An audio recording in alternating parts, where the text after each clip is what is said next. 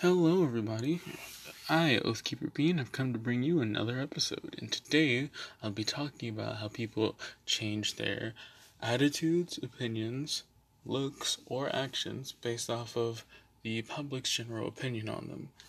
I touched on the subject last episode to lead into this one. And basically, a big factor in this is social media, so that is why I really wanted to cover this topic in this episode. Where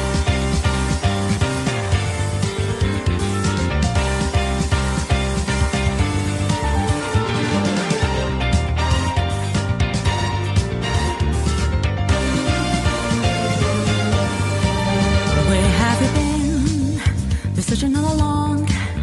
Give us a dwell along and long. Without a clue, without a sign, without a question yet. The real question to be asked: where have I been? I'm a chef. Today's topic is to talk about how people change themselves for better or worse for the people around them, because social influence does that to a person. Now, again, this can be both a good or bad thing.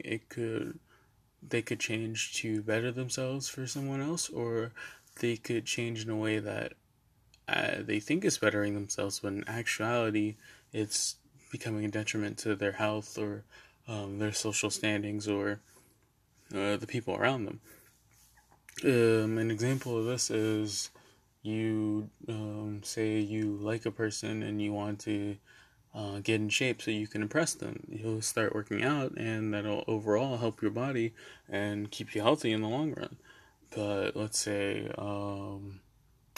you want to be like the cool kids, and if all the cool kids are doing something illegal, let's say smoking weed or something, and you're like, oh, I want to be cool too, so you go and start to smoke weed, that could be a detriment to you because it's not okay to do in most places, especially if you're underage. So let's say you're a teenager that likes to hang out with the cool kids and stuff like that, but then some of the older cool kids start to drink, and you're only in your teens, so you're a minor, so you're not of legal age to drink, but you still do it because you think you'll look cooler in their eyes. That's a detriment to your health. Another benefit to your health could be to improve your studies, to make your parents proud, trying to get good grades, to make yourself smarter or more smart, or show off your capabilities and impress your parents and make them proud of you is a good thing.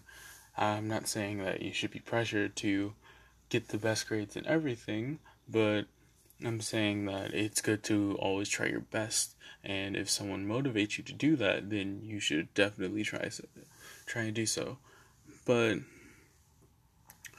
the spectrum works both ways, and I want to talk about how some scenarios where they could be good, some scenarios where they could be bad, and really bring light onto how peer pressure plays a big part in this topic, because peer pressure is when a bunch of your friends or a bunch of your classmates get you to try and do something, and I don't recommend using peer pressure because it's putting pressure on others, and that's not fun because you wouldn't want that to be done to you. But sometimes it can work for the better of them. You could get a person to start doing better because you and all your friends are doing better in terms of, let's say, school again, grades, or it could be bad. And going back to the example of all the older kids drinking and saying, oh, you should do it too so you can be cool like us, and you actually decide to do it, but you're a minor, so you can't do that legally, so that'll be a detriment to your health. And basically, I just want to look at situations like this and how they've affected people over the ages and how this has been represented in mainstream media. I had read an article made by the New York Times where they point out some scenarios where people judge others based off of what they see and how others will try to change their actions because of it. One of them was, what should we call it here? Let me read it. Let's say you're on the phone in a crowded place and you want to tell your buddy a dirty joke which may offend the people around you. Should you tell it? And then there was another one that says, let's say you are deeply in love with a person your friends dislike. Should you tell that person? Another situation was, let's say you have religious or political beliefs that make you unpopular. Should you hide or change them? And then it gives responses to these situations. And talks about how people really try to act like they don't care about other people's opinions, but in reality, or it talks about how we're heirs to a 19th century's rugged individualism, and that says the individual should stand strong and self-reliant, not to conform to the crowd. But it also says that we are heirs to the 20th century ethic of authenticity that holds that each of us is called to be true to our sincere inner self, and that if we bend to please others, we are failing in some fundamental way. But of course, in reality, we do care about what people think. We are wired to connect, to seek admiration of others. We want to be part of communities, which means obeying community norms. So this goes back into my point saying before, how you want to be with the cool kids, so you will do what the cool kids like to do, instead of doing what you know is right, or what you're not exactly comfortable with, and it also talks about how currently live in the time of intense social insecurity because of the internet. This goes back to my social media point that I've been talking about. Social media plays a big part in people's social anxiety, people's social standings, people's overall comfortability with being themselves. Social media plays a big part in that. You want to get as many likes as you can on a photo you post on social media. That is usually the goal. And that's usually the reason why you post it. And when you get negative comments on said posts, you might try to change up how you do certain things, or what pictures you post, or what things you like to do. Because if someone comments a negative comment on a picture you really like, because it's something you like to do, and you see that, you might not want to post as many things about said thing as you usually would if you were to receive positive praise, such as likes. And the scenarios, the answer of the questions, or the scenarios that they put up, it says, then the question of the dirty joke is a question of manners. Here too, it's probably a good idea to give priority to other people's possession. When you violate social norms, you are not only being rude to people around you, but you are making it more likely that others will violate the norms in the future. You are tearing the social fabric. This is one of those instances where it's good to adopt the opinion of others and not necessarily do something that wouldn't click well with the rest of the environment you're in. Say that's why we have laws in public that make it so that we can't do certain things, because it would just be disruptive to the general area, and it would be disruptive to others. So there are certain things you shouldn't do, and when you realize this, you should go along with it. The crowd, even though you may really want to do that thing that you, or say, tell a dirty joke or something. Let's see. The next circumstance or scenario is, in most circumstances, therefore you owe the group to usually follow the rules that help people behave considerately.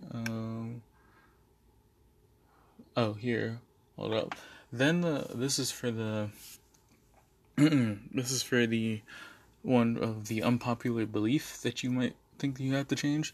Then the question of the unpopular belief. In this case, it is clearly wrong to sacrifice some of your conviction for immediate popularity. Basically, you are trading in something deep for something shallow.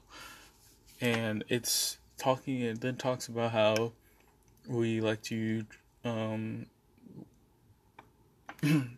how most of our core beliefs come from some great figure in the past, like a politician or a religious figure or our ancestors, and talks about how when we give in to others for shallow reasons and not stay true to ourselves, we're dishonoring or insulting our predecessors. And then it goes on to talk about the next scenario, which is the unpopular fiance.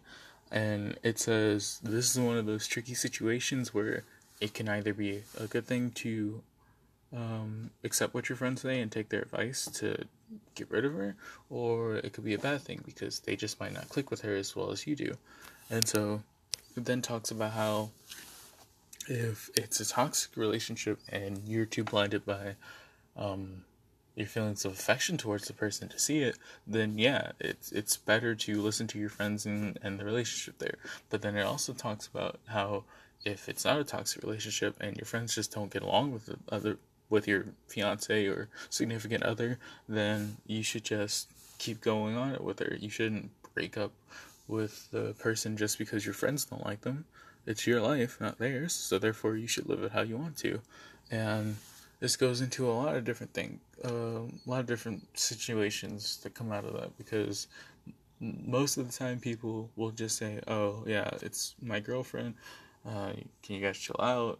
Well, let me talk it out, let's see if I can work something out.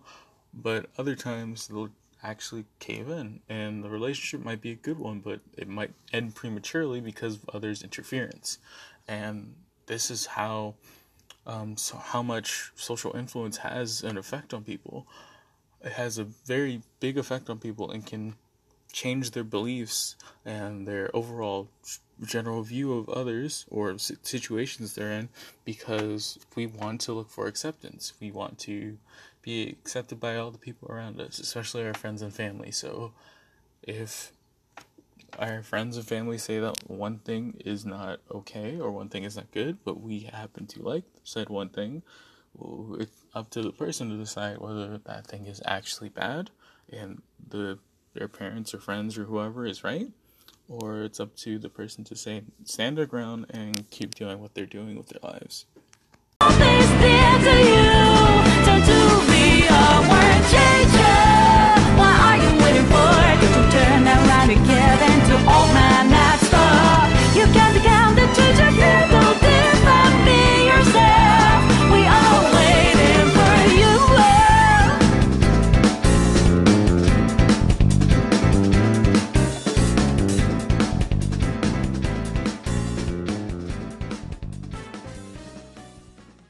To sum everything up that I went over this episode, I really just wanted to talk about how social status and social influence and social media can really affect a person's life and how it can change them, for better or for worse. I've seen many people get torn apart on social media and become either worse for it because they thought that changing their actions would be for the better, when in reality it was just a bunch of haters and they made the worst decision they could have in the situation. Or I've seen people get actual feedback from people that care about them and change for the better. Excuse me. And because of this, I just wanted to shed some light on it. But then again, I've also seen people that are similar to myself, where they hold on to their beliefs and try and stay true to themselves and only really change when they know it will be beneficial for all parties involved. So, yeah, that's really all I wanted to talk about in this episode. Hopefully I got my point across that this changing for other people can be both good and bad, and you should only really do it when it's good for both parties involved. When the other party involved is a good one, not necessarily a bad one. But that's by a case-by-case basis, and I can't really determine who's good and who's bad just by speaking it here. So that's up to you, the listener, to decide. And yeah, that's my little 2 cents for the day. I hope you all enjoyed. That's going to wrap things up here. And next episode's topic is undetermined as of right now, but you can bet it'll be good. And thank you for listening. Honestly, you guys are great. And nobody is built to wait for you. Like a band fanatically playing in the zone. And get the best moment, so let's drop the hammer down. Up, pull the trigger, make it look flashy even when it's bitter. Cannot defeat me, even when I lose, I stand right back to the spot, go figure. You don't see what I see, but you don't have to see what I see. Just see how to ride, despite my differences, we're still tied.